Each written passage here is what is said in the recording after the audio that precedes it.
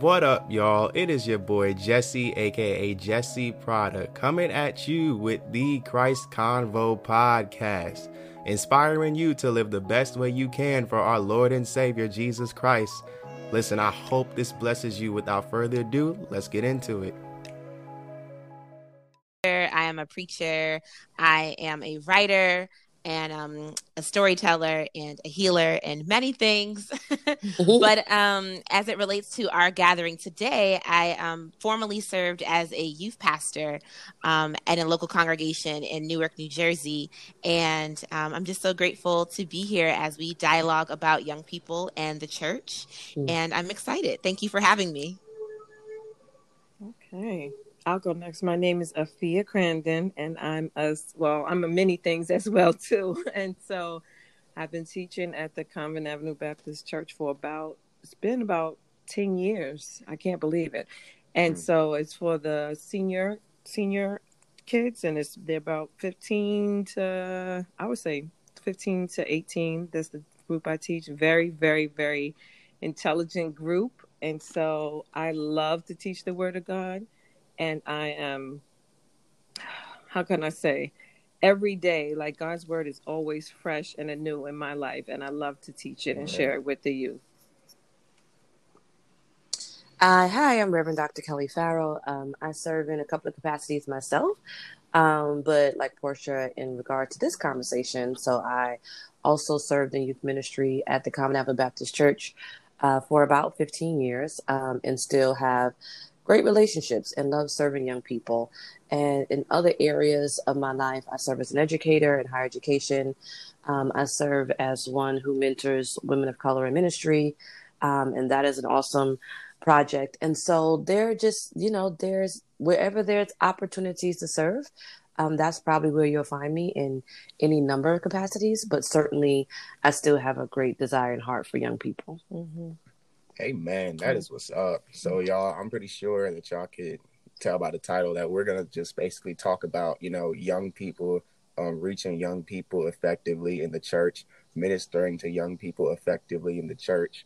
I just wanted to say, all three of these women of God are wonderful women. Afia was my teacher. And when I tell you this woman is a sniper with the text, with the Word of God, I mean, for real, she teaches that text like crazy, like a samurai, you know what I'm saying?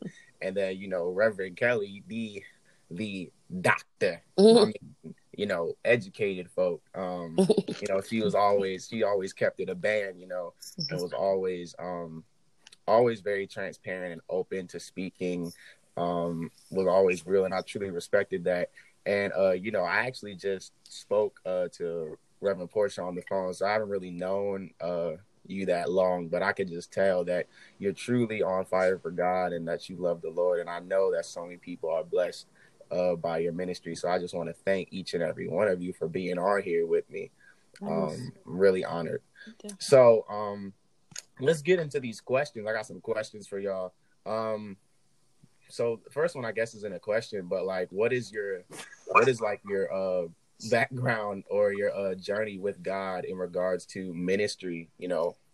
Where did you guys first meet the Lord and know that was one of your assignments in life? Okay. Portia, do you want to go? You want to just keep it the same order? Sure, we can. Okay. So, in the interest of time, because I'm sure we all could be here all day, talking about our journeys and coming to know God. And so I would say that my relationship with God first started, that I've known about it, I should say, was when I was about 7, when I realized I wanted to be baptized. I always tell people I don't really know a time that I don't think that I did not know who God was. I just feel like I was one of those kids that just kind of came out the womb knowing God. It's just kind of like, yeah, God's always been there. It's like, what do you mean? It's like, when did you meet God? It's like, God's always been here, right? So yeah, when I was about 7 years old, I knew that I wanted to be baptized. I knew that I wanted to be a member at my home church, Mount Airy Baptist Church of Bridgeport, Connecticut. And I was just moved by worship, and I wanted to be a part of church. And when I was about 11, I was at a gospel concert with my sister and at her college, and I felt the power of the Holy Spirit for the first time moving in my life. You know, it's one thing to know that something exists, and then it's another to experience it for yourself. My God. And so that was my first experience, and it wasn't at a church, right? We were at a gospel concert on a college campus, and I was able to feel the power of the Holy Spirit without being in necessarily the edifice of a church. And then when I was 15, I got my call to ministry, singing in a youth choir at the time. I felt God calling me, and I didn't quite understand what was happening. And I was like, wait, like what? And this man, he was a prophet. He came and he literally slapped me on the stomach. And I was like, I kid you not. He slapped me on the stomach. And out of your belly. Out of my belly. And I tell you, I went down, okay? Sis went down. I was just gone, okay? And I remember when I came up, and this was not at my home church, by the way.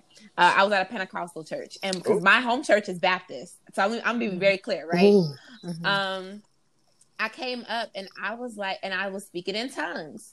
And I was, you know, I was here and I was looking at my other choir members and I was looking at them, and then I could just, and I was just speaking, and I could just, it was just speaking and speaking and speaking. And some of the other kids were scared because they were just like, what the heck is going on? Because at the Baptist church, we didn't do that, right. You know? And so, but it didn't matter because I knew what I was experiencing. I knew what I was feeling. And so I was kind of going through youth ministry and church, kind of feeling a little isolated at the church that I was at. And I didn't really feel connected with what was happening. And then we started having more conversations about the spirit, and we started having more conversations about the ancestors, and we started having more conversations about the supernatural realms. And that really made me feel like I was seen and there was a space for me within ministry. And so that's really, as I said, like a little bit. So it happened at 7, 11, and 15. And then I've been saying yes to God ever since. That's fine. Amen. Wow. That's such an interesting story. That's amazing, Portia. But I can attest to Portia's giftedness and fire in her life. So I've known Portia maybe about 3 years now, and met through a mutual friend that we have, Gabby. And so Portia is one of those that she and Jesus is cool. They have a relationship, and I appreciate that. And she forgot to add that if you ask her to pray, she'll make sure that heaven opens up and hear everything that she's requested for prayer for. So do not play with Portia when it comes to praying. Don't ask her to pray for nothing unless you really, really want it to happen. Because other than that, yeah, it will certainly happen. So I think she gets a response. And that's good to know, because in relationship, people think it's about membership to churches, but it's about relationship.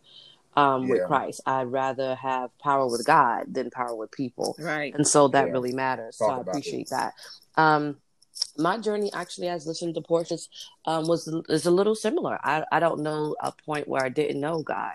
My grandmother taught me how to pray at 5, and she was always my father's mother, and she was always praying. And you know that back then the saints of old would get on their knees on their bedside and pray. And I would ask her, you know, because she was just having like casual conversation like this. And I was like, Grandma, what are you doing? And she was like, I'm praying. And I was like, what are y'all talking about? And she was like, well, get down here and ask God for yourself. And so I would join her in prayer on the bedside. And from that moment on, and so my earliest recollection of even having conversation with God was at 5. And that was long before I joined Convent. I think I probably joined Convent at like 7 or 8. Or something like that. And so Convent has been my home church, you know, actually Convent is my great grandmother's church. So my family has been there a long time. And so at 5 years old, I learned how to pray and have relationship and conversation with God, which kind of cemented my journey into salvation, because I knew God was real before I was actually saved. And that is a powerful moment within itself, because some people say that relationship comes after you get the Holy Ghost after, but there's a lot of instances in scripture where people come to know God in Christ first before they actually give their lives or make commitment. So I like for the non-traditionalism of my particular story to be a part of that. And so I'm journeying on, and then, get high school, and you think you're too cool to go to church, so you just stop going. And then, I came back to church, instrumentally through our minister of music, Gregory Hopkins. Him and my mother's mother got into, a kind of cahoots to get me to come back in church and join the choir. And so I joined the Inspirational Ensemble, and I was probably in the ensemble for about 25 years. And so in that time frame, I received my call to ministry within the ensemble. And I probably was somewhere in my mid-20s when I received my call to ministry, so maybe like 25, and went to seminary and did all this deep amount of education, like I've been in school forever, and was licensed at 33 and have been serving in that capacity ever since. But I had served in, lay positions before, and lay position being non-ministerial, Sunday school or Sunday school superintendent or youth leader for a number of years. And so all of those transitions brought me closer and closer relationship with God. I think the most impactful transition was when I became a youth leader, and the vulnerability and the openness required of young people for you to expose your life and be who you are, and how that kind of friendship, relationship, evangelism works, opposed to, beating people over the head with a Bible, just being in the midst thereof and rubbing shoulders and having conversation. That's how young people and myself grew deeper and deeper in Christ. And so we kind of fast forward a little bit after all the conversation and all the, all the education and things of that nature. Then, I wake up and I'm 40 something, and fabulous and serving, and, look back like, wow, that was a lot, Jesus. And there was another thing that Portia had mentioned about the hand on the belly. So I used to go to Donnie McClurkin's church on Tuesdays for Bible study. Way out in Long Island, far. It was like, this must be a really good Bible study. But no, it was. And Donnie McClurkin had did the same thing, laid his hands on my stomach and I passed out. And then unction the Holy Ghost, of course, not under some spooky meditation. Let me clarify that. And when I woke up, I had already received the gift of speaking in tongues before, so I knew what was happening. But that rivers of living water prophecy over my life has been flowing from that time forward. It's been a number of people who came in and out of my life in prophetic ways, or prophetic relationships, or just casual relationships, that word has been spoken time and time again. So I do understand that my ministry and my life and my overall being has a fluidity. There's fluidness in God in my life, and that is how I typically move and breathe in God and ministry. Mm-hmm. Oh, that's beautiful. Love that. Can you guys still hear me? Mm-hmm. Yes. Okay. So, like you, Kelly, I knew God was real before I was saved too. And I have kind of like a very raw story, because I didn't grow up in the church at all. I was in I would say about 17 or 18. I was in a relationship, an abusive relationship. And I guess this was probably after the time that I left. It was a whole nother story. That's a whole other podcast that I could get into. But I was working as a makeup artist for MAC at that time. And the funny thing is, it's so funny how God uses people to get you closer to him, to get you to him. And I had a friend who, she lived in Harlem, and she originally is from California, and we were working together, and she was why I was drawn to her was because she was so, on the outside, she was very like, how can I say, she had this wild hair, she had like makeup, like just very non-traditional church looking, but But she had a beautiful spirit. And one day she said to me, she was like, "You want to come to my church?" And I'm like, "What church you go to? What do you mean?" She was like, "You should come to the Bible study that I go to." And I said, and at that time I was in a lot of pain. So I was like, sure, I'll come with you. I'll come. So I live in Brooklyn. And so I said, you know what? Let me go. I'll just jump on the A train, get off, and just go to the church. And so when I walked in, we sat in the middle row. And the first sermon that I heard, no, it wasn't a sermon, it was the Bible study. I walked in because I said, God, and look at me, I'm not even saved yet. I'm saying, God, is this for me? Is this a place where you want me to be? And then the lesson was about love. And it was about I asked, God, bring me somewhere where they speak in real. I don't want to hear all this extra fluffy stuff. I want, because when you're not saved, you get really to the point. You're like, I don't want all this fluffy stuff. I just want to hear what I need to hear. Yeah. And so when I walked inside, the woman was saying that, and I can't remember her name, but she was saying, I don't know, God had to teach me how to love because I don't love. Matter of fact, I can't stand people sometimes. And I said, what? But I was drawn to it because she kept it so real that I was like, wow, I want to really sit here and listen to what she got to say. And I still didn't go to church. I kept coming every Wednesday to Bible study. And so I said, you know what? And then someone said, why you don't come on Sunday? And I said, I don't know. I'm just enjoying this part right now. I'm going to come. No, matter of fact, I walked up because, at the end of the Sunday school, not Sunday school, the Bible study, they do the call to worship. And I got saved right there. And so then I continued to come to church, and then I started coming on Sundays. And then I've been going there for, I would say, maybe a good 3 years. And then I was always drawn to education. So I said, you know what? I think I want to teach. But I just said that. I just said it, but I didn't, you know how you say stuff, but you you say it, but then you're not sure if that's really what you want. But the desire was always in me. So then one day I looked at the program, and then it says calling all new Sunday school teachers, blah, blah, blah. And so I said, you know what? Let me register. And before you know it, they was like, oh, come in. And that was the end of the story. And then I just started learning, and I just said, you know what? I really like this. And I didn't know where they actually, me and you, Kelly, we was under each other. I came into your class. I remember that was like my first day. And once I sat there and I was observing, I said, you know what? I love this. These kids are smart.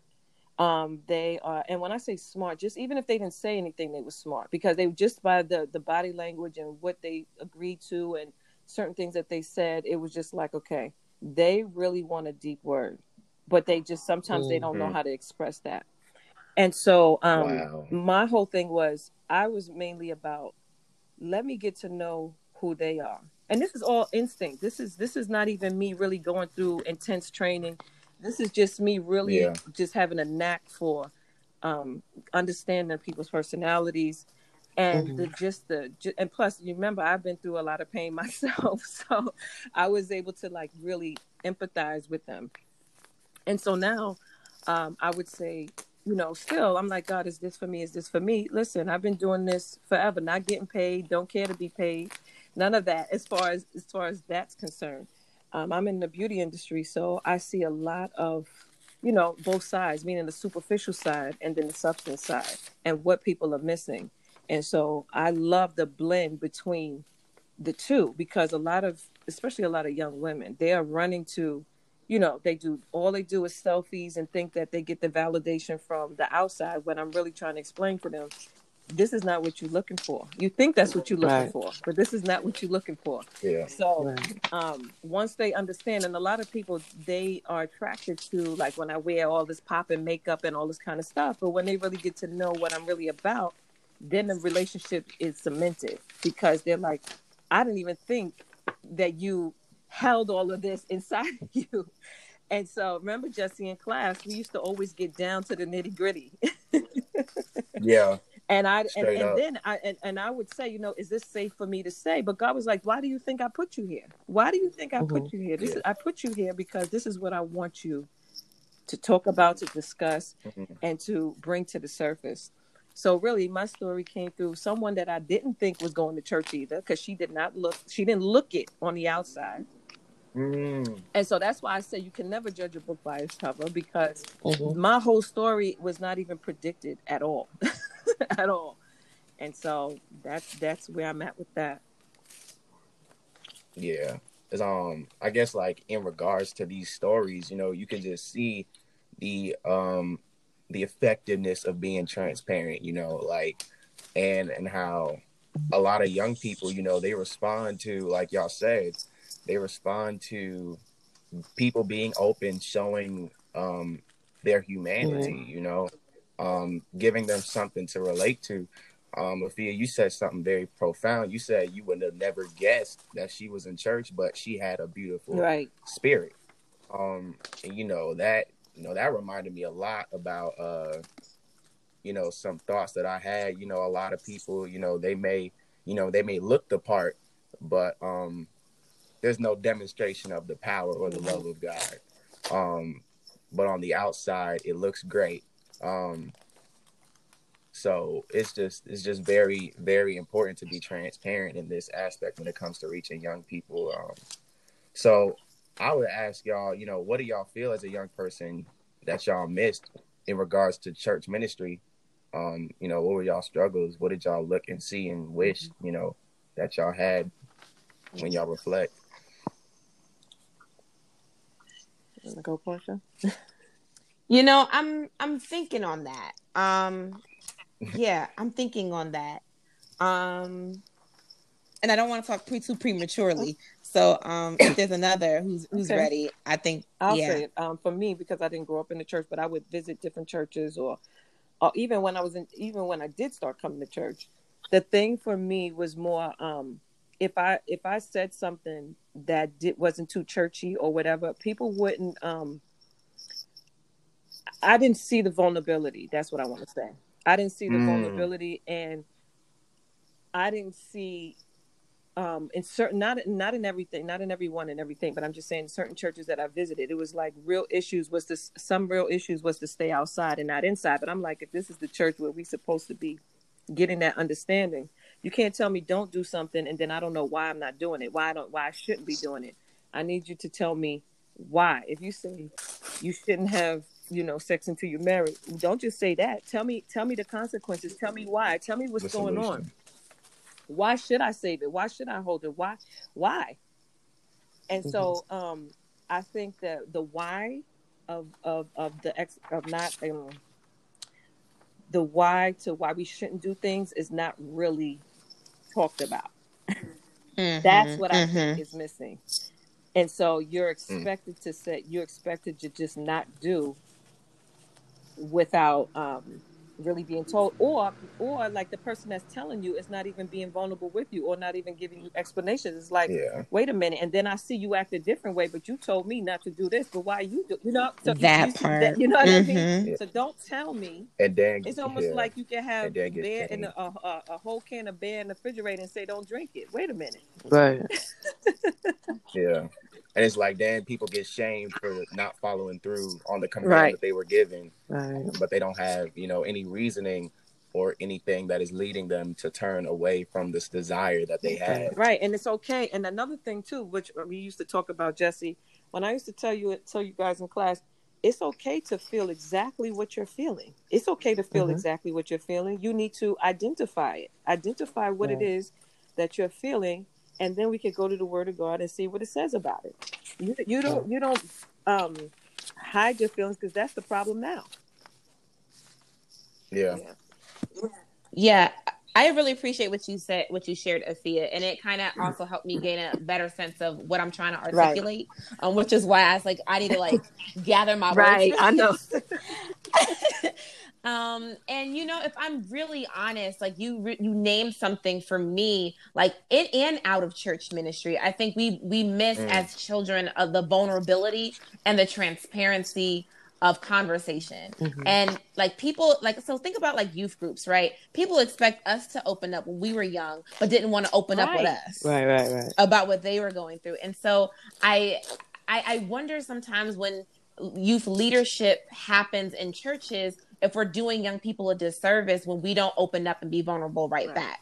And so that's something that I really feel like that I missed. And in addition to that, I also think I missed growing up with church ministry is an integration of intergenerational ministry. So not just like youth things on Youth Sunday or just on youth annual days, but like throughout the year. So it's like, if we are the church, why can't we reflect the church? Jesus said, let the children come to me. Right. So why aren't the children doing the call of worship on the first Sunday? Why aren't children singing in the mass choir? Like, you know, it's like, why does it have to just be like, oh, it's story time. It's the youth story. Like, here it is. Like here. And then they perform for us. Right. As a child, I always kind of felt like my worship as a child was performative and not necessarily authentic because I had the space to exercise that. So yeah, that's what I wanted to say. Thank you. Oh, this is getting good. Well, thanks, Portia. Thanks for that. Did we lose somebody? I think we lost Tia. Okay. We'll come back. So I just always thought that I didn't traditionally grow up in youth activities in convent. So my grandmother, she took us to church, but she didn't necessarily let us out her sight. When I say us, I mean me and my two cousins, because, you know, we were rambunctious. So we'd be to probably burn the church down or something. She'd look around and church be, you know, ashes. So we didn't do too many things in youth ministry, like in church context. And so my development my engagement with the reflections of what church was coming from being like kind of just coming to church and not being a part of church ministry, and coming to be a part of church ministry at 18 and seeing all the things that what I would call back from the good boogie down, and that would be the Bronx, of a lot of shade and just fakeness. And so I remember there's a minister now, Reverend Rakithala, that was every Sunday talking me out of beating somebody up on Sunday, because it was just so fake. And I remember feeling like, well, this is not how we handle it in the Bronx. Like, this is not how we handle it. You know what I mean? When you have a problem with someone, you have an issue with someone, you just go to them and you just say it. But I heard a lot of conversations and things that was like, what is this foolishness here? And there was a level of loyalty and morality, because also when I was a young person, I was in a gang. And so there was a level of loyalty and morality that was in gang life that wasn't present in church. That was confusing. Because we say this is a church and this is what, you know, and I knew Christ before. So it was just real weird in how people were displaying being quote unquote Christian, but not having no loyalties. And so the culture in the Boogie Down is loyalty, and friends is the family, and, you know, you ride or die for yours and that kind of thing. So I came into church with that mentality, but I didn't see that mentality. And so I began to just kind of separate off and, you know, and I made friends here and there, very good friends, over the course of years at, you know, growing up in the ministry. But specifically, I guess by the time I got to youth ministry, I felt more at home. I felt like, well, at least the young people know how to keep it 100. Now, let me say, you know, Deacon Dorothy Bryan and Deacon Catherine Coleman, they were our youth leaders and youth supervisors at the time. And Aunt Dot, Deacon Dorothy Bryan, she still keep it 100. She will lay all her stuff bare in the church. And that was much appreciated. But we only had a few people like that. We only had a few people that we could talk to that I guess maybe they weren't afraid of being judged. I mean, I know what that is on this side of it, but I'm talking about when I was in and on that side of it. So I think that what youth ministry tried to create when I was more active in it under Cynthia Weasel is that transparency and that loyalty and that engagement that, you know, you can come to, you know, the Pearson Youth Center and just chill and have conversation and then not be, 348 and not be under any microscope, or when you left, not feel some kind of way. And that wasn't just for the young people, that was for the adults as well. Because sometimes we would be there fellowship and have conversation too outside of young people and vice versa. So the things that I thought that were missing in the adult church, I think we tried to cultivate in the children's church or the youth church or in our relationships with young people. I still to this day, I don't really have the time for shade and foolishness and fakeness. It takes a lot of energy for me. I just rather not mess with you at all. Like I just rather not, because I have like 1,500 million ministry jobs like a Jamaican. I don't have time for the foolishness. And so I need to be, well grounded and things like that. Right. And so my frustration with that still exists with adults. I still feel more at home with young people than I do with adults. Because young people keep it absolutely positively 100. On occasion, if I feel like Dr. Gina said on a good Sunday week before last, Dr. Gina Stewart, she said, sometimes I just felt like I could still cuss and holler. Actually, she said it yesterday too. And I was like, yes, I could still cuss and holler.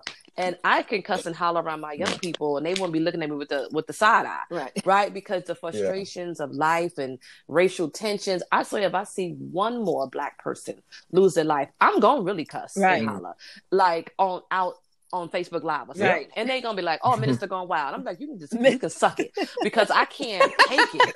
You know what I'm saying? Like I just can't. I don't have the time because what I learned in that time frame with young people and the transparency is y'all in here having these stupid church meetings and all this long stuff and people out here dying.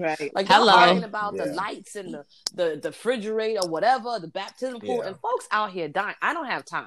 I don't have time for it. So y'all can do the form and fashion and the big hats and all the parade of foolishness because that's not worship. That is a form of traditionalism church. And don't get me wrong, Stephen Cobb comes to my mind. Stephen Cobb wanted us to do with everything. He was a youth leader, but Stephen wanted to do with every specialty Sunday there was in the church. He wanted to get rid of Women's Day, Men's Day, Children's Day. He wanted to get rid of them all. And at first, I was like, Stephen, why? It teaches kids something. He's like, it don't do nothing but cause confusion. They should be integrated. Like, the kids should be integrated into every aspect. So when Portia say, it shouldn't just be like story time, right? The children and youth and adults should be leading worship collectively together every Sunday. That's right. Every Sunday. Intergenerational ministry. So that way we can teach each other respect and we can have relationships. And so I didn't see those things. And honestly, I still don't on some days. I don't. I don't see the transparency that saved lives because that's what we need. Right. Wow. That's, I was, when you guys were saying stuff, I just started thinking about Jesus and how, like, when he would walk in ministry, he wouldn't make himself of no reputation. Like, he wouldn't sit here and try to hide something up, and he was very humble, very open with the people, and he loved everybody. And he didn't love based off of what he saw, but he loved based off of who people were, to reach these young people, to reach us, you know what I'm saying? Like, you gotta see who we can become. And I remember I was listening to this pastor and he was like, if you're not willing to invest in what somebody would become, then don't criticize who they are now. That's right. I think that's fair. Like even then somebody was talking about how they were pastoring this woman who was in the club, you know what I'm saying? She had on this high tight dress. Everything was showing, thighs and whatnot. And, her his members were like, a demon came in trying to distrakt you with her Lord, thighs, have mercy. all this type of Why are the women's thighs always demonic? Well, like and he was like, well, I mean, y'all got all this discernment. Did the Holy Spirit give you a word to go take her shopping and buy her clothes? So, it's just very interesting. And when I see, and Reverend Portia, like I said earlier, I haven't really known you that long, but I'm pretty sure you could attest to this as well. But when I watch, Afia and Reverend Farrell's ministry, they are effective. These young people pay attention to them. With Afia, she teaches with authority, like these people listen to her. She has their undivided attention. She speaks. It's like she's not talking at us. She's speaking to us. She goes in, recognizing that not everybody may know, the history of the Bible. Not everybody may know, all the stories of the Apostle Paul and his writings or, where everything, and Reverend Farrell, she was just telling me, we talk on the phone sometimes, and like how, people always go back reaching out to her. And, that showed me that when somebody leaves and they decide to reach back out, it's because that person made it known to them that they cared, that they were invested, that person was a priority. And so it just shows like the more you invest, the more you will get a return on your investment. And Jesse, I was just going to cut in real quick what you said about the because you guys know with youth, sometimes you don't know where if you're effective or not sometimes, because sometimes they have this game face on where they won't, because sometimes I would leave the class and like, well, did they get what I said? Or was I too much or to this? So when I have conversations with them, or when I would not teach, or they say, oh, Afia, are you teaching today? Are you teaching today? That's how I would know, through like side conversations or stuff like that, Oh yeah. So I just was being obedient, and it's funny how God will give you and show you glimpses of things just to say, you know what, keep going. It's nothing that would stop me from teaching the youth. Like you said, I would stay with the youth any day, just because they are so, keep it 100% real. If they don't feel good today, I'm not feeling good today. What do we do? I would rather that than you pretend that you're all good. You know what I mean? Right. I just said something else in regard to, Portia, when he said about the man with the and talking about the one with the demonic thighs, my whole womanist flag, called fire. Went all the way up. Yeah, right. Because there's an aspect of ministry today and moving forward that we have to teach balance in sexual and sensual appearances of women, specifically. The Black woman's body is always problematized, and is always problematized in the church. And so she needs to wear a lap scarf. I rebuke lap scarves in the name of Jesus. Like, she always has to cover her legs, or she's gonna tempt the man, or some sort of Jezebel typology foolery that will make a brother fall down because he's seen the back of her knees.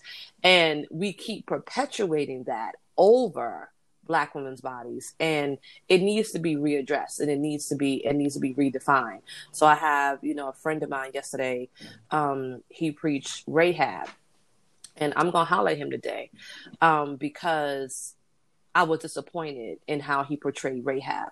I am tired of biblical narratives such as Rahab still being classified as prostitute. Right. I need for the narrative, all the narratives, to be explained, right? And so, because Jewish Old Testament scholars, rabbis, don't classify her as a prostitute. And so keep putting that. And so Rahab is a Black woman, and she's in the Bible, and we don't say that could have been her story, right? But we always say she ran a whorehouse, but we don't never say she ran an inn, right? We don't never classify her as a businesswoman or Rahab the hero, which I have changed her to. She is still Rahab the harlot and Rahab the prostitute, which gives people's license to then problematize our thighs. And I'm kind of tired of that, right? So I used to have the young boys in youth ministry, this is before Jess was in youth ministry, come to me and talk to me about, I need to talk to the girls because they fast and this, that, and next. And I said, well, what are you doing? How do you know they fast? Right? Because if she a hoe, then so. Right. You a hoe too. Right. Because my grandmama told me, if you get down with a hoe, you get up with one. Right. And so that's not, you can't come to me talking about she fast, or how you know she fast. And why do I have to talk to her? How about I talk to you? Where are you sticking your penis? Right. Like, what you doing? Because you can catch the same crap she can catch if you're not careful. Right. But how about this? How about we have, like Portia said, an intergenerational and intergender conversation, so the women can hear what y'all think, right? And you can hear what they think. And she's not fast because she likes sex, right? That is another typology that needs to be redesigned, right? Because women we get to be adult women like my age, and then we are afraid about sexuality. Our sexuality is a problem because back then we were told we were fast. Right. It's okay for the boys to experience and kind of, I don't know, test out their hormonal changes, but the women are fast. Yeah. No, we're not fast. We have the same hormonal changes that y'all have, right? And so we need to have conversations about sex. So Afia said that there wasn't any conversation or there wasn't any kind of engagement in certain areas. Well, how can we, and then we tell people not to do stuff. Right. So how can we tell men, women, and children not to have sex? But we ain't talking about sex in the Black church. We can tell them not to do something. When you send them off to college, you send them off with a pack of condoms and no information. Right. And then they come back here. So I told all of my boys, I used to mentor, let me be really clear. We've had sex talk in here. If you come back here and anybody got a baby, I'm going to snatch all your penises off. Like, that's not even going to be a problem. I done sent you to school. Listen here, like your mama. I done sent you to school to get an education. And don't come back here with no knocked up white girl. Right. Because she's not going to take you back to her daddy house, right? Because you're exotic, because you're a young Black boy. Like, those are the conversations we need to have. So when they get on these diverse campuses and these blue-eyed women, and like, oh, you so handsome. He handsome because he's Black, and he been handsome because he been Black. Right. But what's not going to happen, what we not going to do, is you going to now problematize a young Black man's body either. Right. Because of the typology portrait of the big Black buck and all this other kind of stuff that stereotypically in historical slavery conversation now puts him in an exotic nature, and he don't even know no better because we haven't had the conversation. Right. And so we gotta we gotta change all the narratives and all the conversations and all of that, and stop putting doilies on people's heads. Child, don't give me no darn doily. Putting doilies on people's heads and lap crossing on people's thighs and covering up to your neck to your ankles. And we're not having a conversation about sex and sexuality, because that's problematic. I'll push it further, Kelly. And even if someone does come back home pregnant or get someone pregnant, then we got to have a conversation about how we need to be able to embrace people's choices. How about that? And we need to be able to have conversations about choice. Yes. And we need to be able to have conversations about responsibility and whether or not you want to keep this child or not. And understanding conversations around bodies, right? Before we could even like get that far down, we've got to have conversations about bodies, right? We talk about the body of Christ, but we're not willing to talk about the body of our humanity. No. And then you want to sit the girl down at the choir, Portia, when she's showing. But the dude's still playing the drums. He still got his drum major job up there in the good Black church. But you just sat her down from the choir. Miss me with all of that. Wow. Hello? I think the one thing is like, Lord help us. We I've seen that. And I've seen the judgment. And I think we have to, as the body of Christ, we have to remember we are really no better than people. That's right. Regardless of, if this woman does, get, knocked up and she has a baby, and the guy as well. First off, if you're going to condemn her, condemn the man as well. And then also better stated, hold each other accountable. Yeah, because we know no condemnation, but hold respectively the young man and the young woman accountable. Yeah, there's no condemnation, but even then, it's even sad to even say that. I will say that I have heard people condemn others in the church for their actions, and it's crazy because it's like, if Jesus did not come to condemn the world, what makes you think that you have the authority? If not even Jesus had the authority to condemn somebody, what makes you think? And so, like how y'all were saying, how Afia was saying, how we were being transparent, creating that atmosphere for young people to be open, because that was uncomfortable. It's like atheists look more like Christ than the church. This is really where we're at, like to the point where people are literally uncomfortable. They're being judged based off of their appearances. They're not being reached. Like, these people sitting up here preaching and ain't nobody getting reached. Preach with no reach. Preach with no reach. These young people, some of them ain't even really desiring to repent like that. It's like, if you just make Christianity look as if it's like you all in Candyland, how can they relate to you? Like, where's the form where they could say, like, you remind me of this, or I see this, and so now I'm gonna open up because you're being transparent. No, like it has to start. It has to start with the people in doing ministry, And so like that's even why I did this podcast, because I felt like there's a lot of young people who are being robbed right now. You know, like I was telling Portia on the phone, like when I look at my life, you know what I'm saying, I gave my testimony. You know, I was a hoe. I did a lot of sexual stuff, you know what I'm saying, and I got free, and the Lord delivered me, you know, praise the Lord.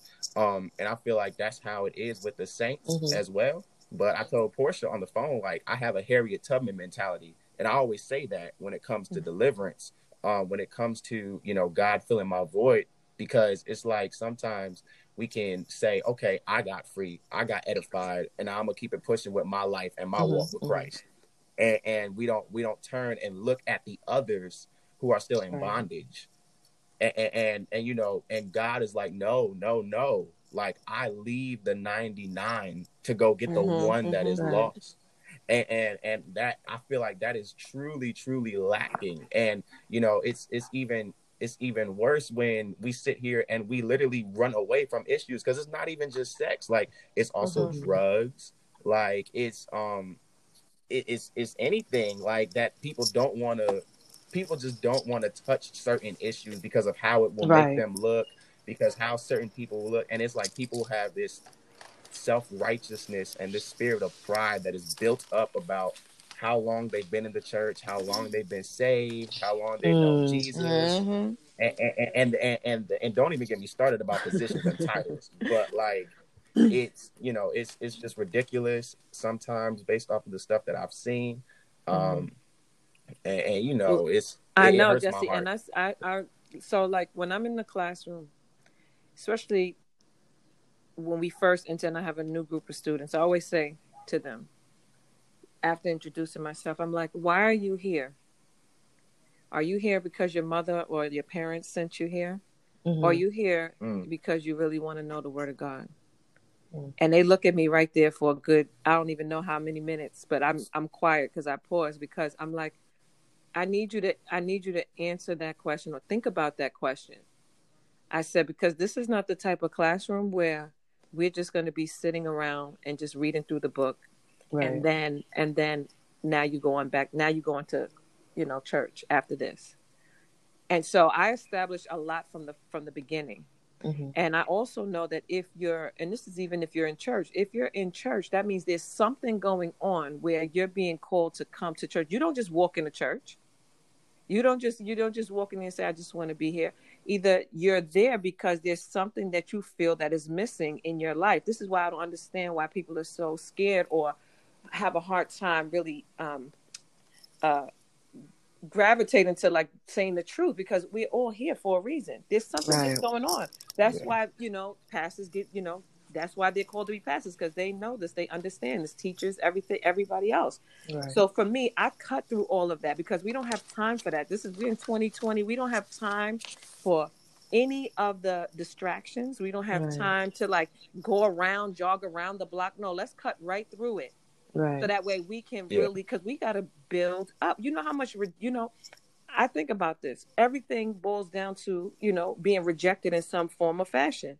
So if you felt rejected in some way where you may not even understand where that spirit has hit you, the more you start understanding God and who he is and what he has done for you and what he wants you to be doing, you're going to start to like really say, you know what? Now I know why I'm here on this earth. Now I know. Now I understand. Now I'm getting it. So that's why I cannot stand when things are like you said, Kelly. When people are talking about the refrigerator, about this, about that. Listen, we don't got time for that. I ain't got time for that, Jesus. Let's get to, and this is why, you know, I also try to teach the kids to not be afraid to really lean in on what they're good at. Because sometimes they're like, oh no, I'm good at it, but I don't want to let people know that I'm good at it because for whatever reason. No. Let's start developing. And so that's one of the reasons why I think I love teaching so much, because it's more about because I learned, they learn, we all learn, you know what I mean? Right. And we grow inside. It's about the emotional space that I think hinders people a lot. It's because that's why you got to come at them, you know, in that space first, in the practical way. And then they start understanding the spirit. Because like you said, if you hit them over the head with the Bible, what they need to know about Paul and, you know, and this and that first before you check on how they doing. Right. Yeah, that's true. It starts with the being, like the inner being, and then like it changes. Like you know, I've just been hearing so many things, and the Lord has really just been, you know, taking me through a season where I've just been, you know, studying and looking at the grace of God. And you know, I have to continuously tell myself that I am not righteous based off of what I do or what I look like, but simply just because of who I am in Christ. And you know, this is once again, like, it's the person who comes into church that is homosexual. Jesus died for them too. The woman who came from the club, who's wearing a tight dress, who got her thighs showing out, Jesus died for them too. And honestly, to be blunt with you, if you are on the pulpit and you can't focus on the word of God and not look at some thighs, you don't need to be up there. Right. But I mean, it's just, it's like I don't know, somehow, some way, people have become self-righteous into thinking that they are better than somebody else. And it's like, Jesus did not come for those who were healed. He did not come for the good people. He came for sinners. These are the people, like, Jesus looks at that person as somebody who is precious, someone who is irreplaceable. And the dishonor that we see, like, just think about this. Like, people get judged already outside of the world, and they come into the house of God, this God that claims to be so loving and so powerful, and they receive it tenfold. And it's, you know, it breaks my heart. But this is, you know, this is what young people experience, and this is probably why they don't even speak up. Like, and a lot of young people are suffering in silence. And so I think this is just what is on God's heart. So I honestly just wanted to ask y'all, could y'all think of a situation that occurred where, like, God gave you a revelation on how to literally reach young people completely different when it comes to any form of ministry that you guys are involved in? That's good. You know, for me, the way that I like to reach young people specifically is by finding out what they want to do. Like, you know, like, it's really that simple. Right? If there's any grown people listening who's like, oh, I'm interested in youth ministry. Did I hang up? Oh, no. Here I am. Oh, okay. I thought I hung up, child. Listen, I feel it in my shondo.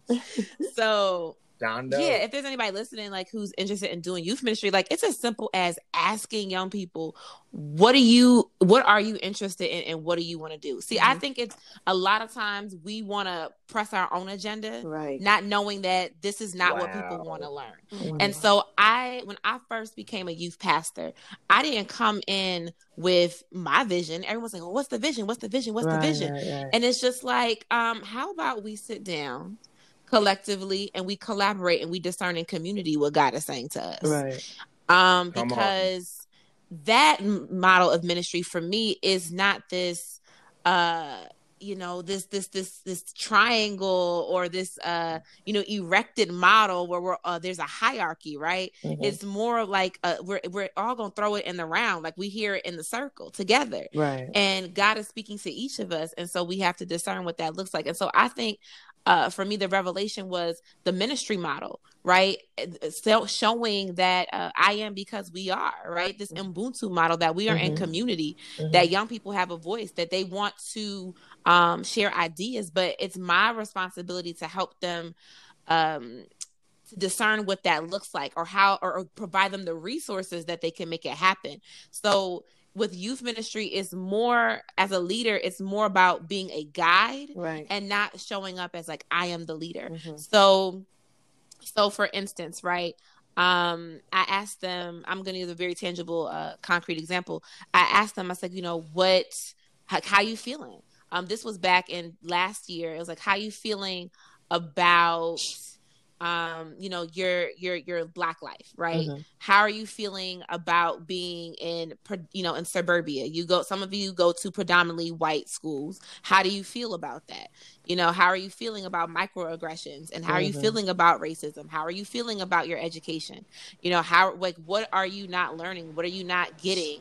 And a lot of them were actually really interested in learning Black history. And so I developed a curriculum for Black Like Me, and I presented it to them as a workshop for the 400th commemoration of slavery. It's like, okay, given all of these, not the 400th commemoration of slavery, but the commemoration of the first Africans arriving in America. That's what I want to say.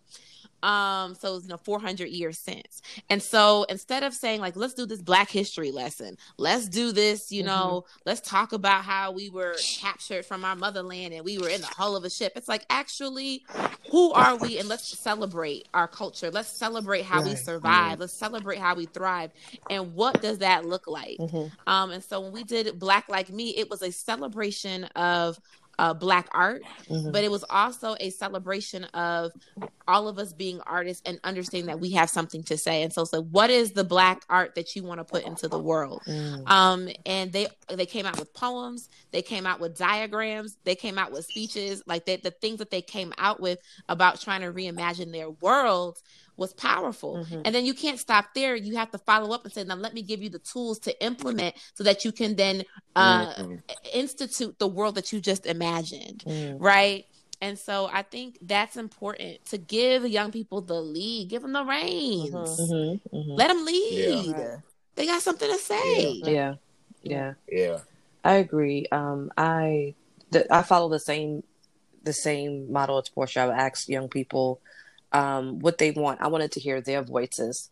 And then I used to call myself the union rep in youth ministry, because I would be delegating between, the adult voices and the young people voices. And I actually liked the young people voices better because it was richer. It wasn't tainted by disdain and frustration of life. And so they still had optimism, they still had hope, they still believed. Whereas sometimes as you get older and things happen, your faith, your belief, your hope kind of wanes a little bit. Your optimism, you don't see all the possibilities that it could be because life has informed you differently. And so, it was always important, and it still is, to just hear what they have to say, what young people have to say. And then all the other part of that I would do for my young people in particular is just make sure that they got it. Like if they wanted something and it was reasonable, and reasonable being it didn't kill nobody, because it could be a little different and stuff like that, that they got what they wanted, so that they know that they were heard, and that further validated their voices. Definitely. I'd say I'm going to agree with both of y'all, because it's to me, there would be days I would come in to teach and, we already have the curriculum that's already set for us, but there would be days where I'm like, we're not going to do this today. we're going to focus on, or we would read it. We would read the scripture. We would read the story. We would read everything, but I wouldn't follow it exactly how it was outlined, because for me, it was about, let's discuss how we should go about the day, meaning like go about this class. How do you think, what would you like to know today? And sometimes I literally would come in and like survey them, because for me and my other co-teachers would be like, they would be like, why are we doing this? Or why are we doing that? And I'm like, well, do you know what it is? Do you know what they're going through right now? Because my style, my conversational discussion style it was very different from some of the other teachers that I worked with. And so it was more so like, no, we have to read this, we have to read that, we have to read this, we have to do that. And then after that, we have to answer these questions. And the kids knew how predictable everything was, to the point where they would check out. Wow. And I couldn't take it. I'm like, no, I'm not. First of all, I'm coming all the way from Brooklyn. I'm preparing. I'm doing this. I'm doing that. No. And I know that I don't need them to just be sitting there just knowing all they got to do is look at the page before to find the answer. No, we need to talk about. So I would literally create my own questions from the story. Like I would change some questions around, but I was getting very creative, because I was like, you know what? I want to pull and draw out more from them that I know that's in them, you know? So I think for me, just following the Holy Spirit's lead and really saying, you know, God, what topic or what do they need to know? And sometimes, you know, you would ask them and they would sometimes say, oh, it don't matter, or this or that. And some of the kids would be very direct and say exactly what they wanted to do. So I would had a way of just like marrying, you know, the lesson and their needs, and, you know, trying to make everyone, you know, not, you know, make everyone, well, mostly everyone satisfied. And so definitely going straight in and saying, you know, what would you guys like to know? And some other people will be like, it's not what they want to know. It's what we have lined up for them. What? No, it doesn't work. It shouldn't work like that. So that's, I would definitely say yes. Finding out what they are interested in, what they want to do. And like you said, let them lead as long as it's in a respectable manner. And, you know, they're doing it in a way where it's not like hurting anybody. Why not? Right. Yeah. And, you know, I peeped that you were about to say the word offend. And I'm like, you know, with that, you know, it's once again, you know, even this podcast and we don't either. Folks, and I don't really care. But because it's a real issue. There are young people truly dealing with this. There's people who are offended just the fact that young people say that they're called to ministry already. And it's like, how do you know? What? I'm sorry. Are you God? Who are you to sit here and say, you know? So there, you know, there's a huge, you know, there is a dishonor. There's a wave of dishonor when it comes to young people, especially in the traditional church. You know, based off of, you know, how long you've been there. I don't care how long you've been in church. It don't mean you know Jesus. So at the end of the day, it's really about, you know, the hand of God on that person's life. And so, you know, when it comes to offense, like when it comes being young, people gonna get offended anyway, because they're like, this person is young, they ain't been here this long, and they got all this nerve to sit here and be blunt and transparent. They think that their voice can be heard and speak out. And honestly, that's probably why, you know, a lot of young people, when you guys ask them, a lot of people or some people, they may be blunt and open and say like, hey, this is what I desire. And then others may, you know, freeze because they're like, I've never had this. My opinion never mattered. I was never asked on what I desired. And so now that you have asked me, you have finally opened up a door that has never been opened in my life. And now I need to think. But you know, that's a start. And that's where it starts, and it could grow, but it just shows them that you are invested, that you care about their future. And that's really all that it is. And that's what it will take to get them to experience the true knowledge and the love of God. That you know, he desires each and every one of his children to Can I ask you a question just really quickly, Jesse? So what do you feel like is the major thing that you see in the youth that are that's a good question for? I would say, Afia, to keep it a band with you, I think the youth are hungry for God. And when I say that, I mean like voids being filled. I think the youth are trying to fill every single void in their life with everything that the world is offering, but not with God. And I see them suffering. I see it all on Instagram. That's why I'm trying to be active on Instagram and social media, because, you know, God has been showing me as Christians, especially as young Christians, I need to be taking social media over. I need to post something so that somebody can be edified. And I think a lot of young people are in bondage to things. Everybody's struggle is different, but I think they're trying to fill a void. They're trying to belong to something. They're trying to reach for acceptance in something that they can never find it in. And so I see it, because they're continuously pouring out everything they can into whatever it is that they're using to fill their void, but it will never be filled because it's not God. So that's what I've seen. And it could be other things too, but that's the most prevalent I've seen. That's the most prevalent thing I've seen when it comes to, you know, watching young people and seeing them, especially in college. You know, people want to do all these things, and it's like, wow, you know, and somebody who has been delivered from a lot of stuff, I could just see and know that's why I would act the way that I do, you know. You know, people want sex and drugs just because they want to feel good.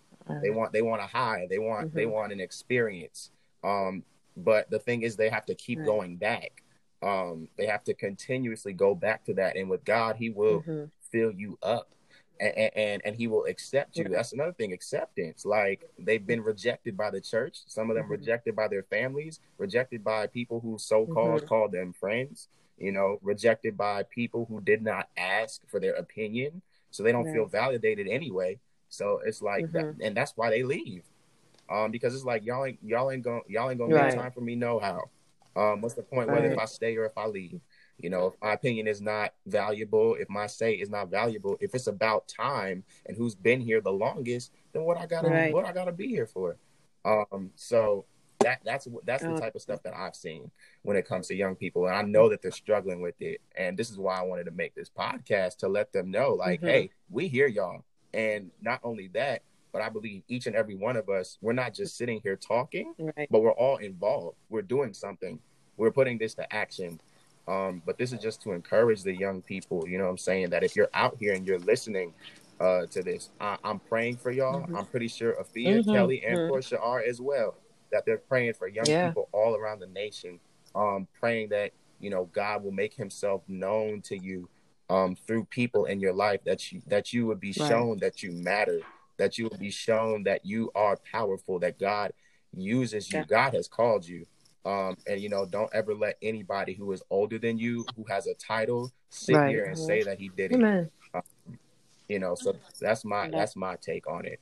So, yeah. So do y'all have any other words of wisdom for the people before we get off of this? I would say, sorry. Okay. I just want to encourage Generation Z and Alpha Generation, which is the generation behind the millennials, which is Jesse's generation, and generation after, which would be the generation after Jesse, be like my 8-year-old niece, the wonderful Leanna Angela Davis, who's going to lead her own revolution in her own way. And so I just want to encourage them that they do have voice, and remember that Jeremiah the prophet was around 14, and a lot of biblical prophets and persons that did great things for God were really young people. Mary is considered to be 14 or 15 years old, and when she gave birth to the Messiah. So God does believe in young people, and just like in womanism, we talk about how the woman's voice is left out of Bible. I also hear my colleague Reverend Shack saying that the young people's voices are left out because we don't never really talk about the demographic and the ages and the regions in which our Bible leaders come from. And all of that stuff is important because when a young person hear that Jeremiah as a prophet was a young person, they can know and believe that they're a young person. And then you maybe will get less of the old people talking about, are you sure? Well, are you sure Jeremiah did what he did or Isaiah did what he did? And so, or Deborah being a judge over Israel as a young woman. And so, you know, not everybody was Moses and Abraham and lived to 500 and 600 years old. And if they did, that's great. But the Bible shows us that the community of Black voices are heard intergenerationally, as well as interculturally. Like, it's not just one thing.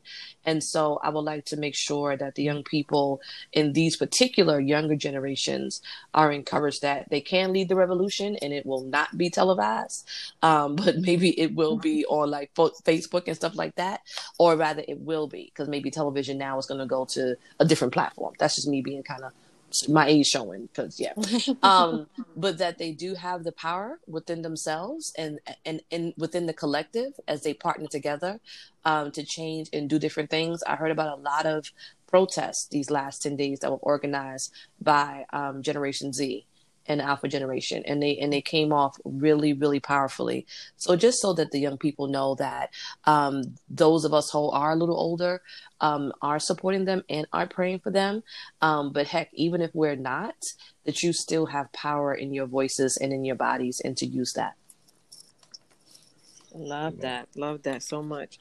I just want to say, to not be afraid to stand in God.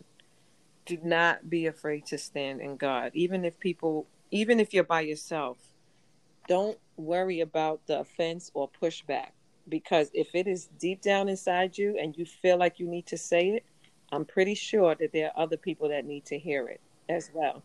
So just continue to be courageous and understand that fear or anything that you're feeling that's a spirit from the enemy. That is not from God. Right. Any type of fear that you have is not from God. So I would say just, because a lot of the times you think, well, I'm like you said, I am young, I am this, I'm that, and how they won't listen to me, and they want this and they want that. You know what? If it's not being done, maybe it is for you to be doing it. So don't, just find people that are willing to, that will support you, and people will see you.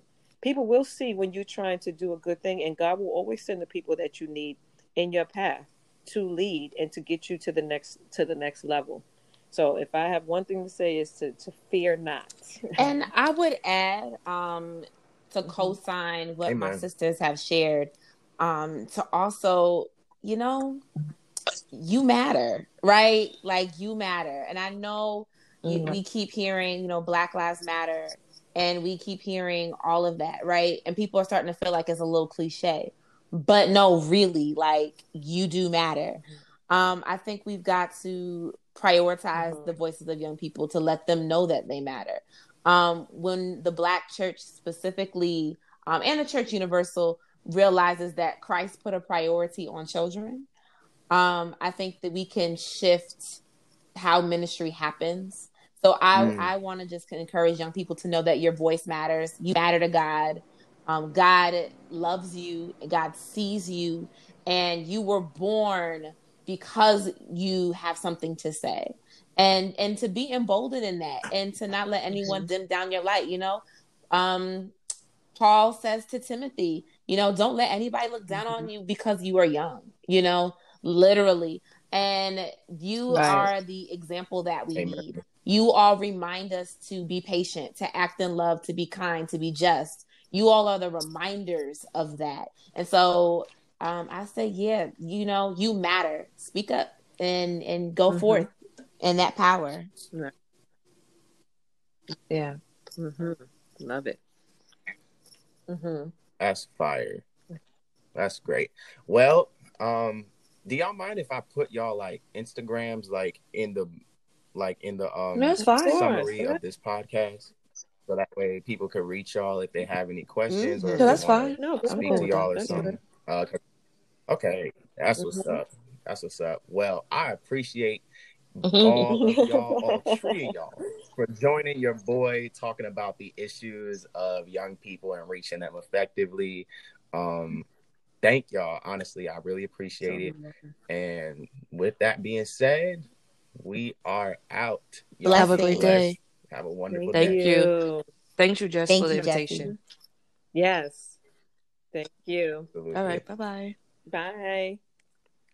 What up, y'all? I just wanted to say thank you to each and every one of you who has tuned into the Christ Convo podcast today. Stay tuned for the next episode because I will be back. Be blessed.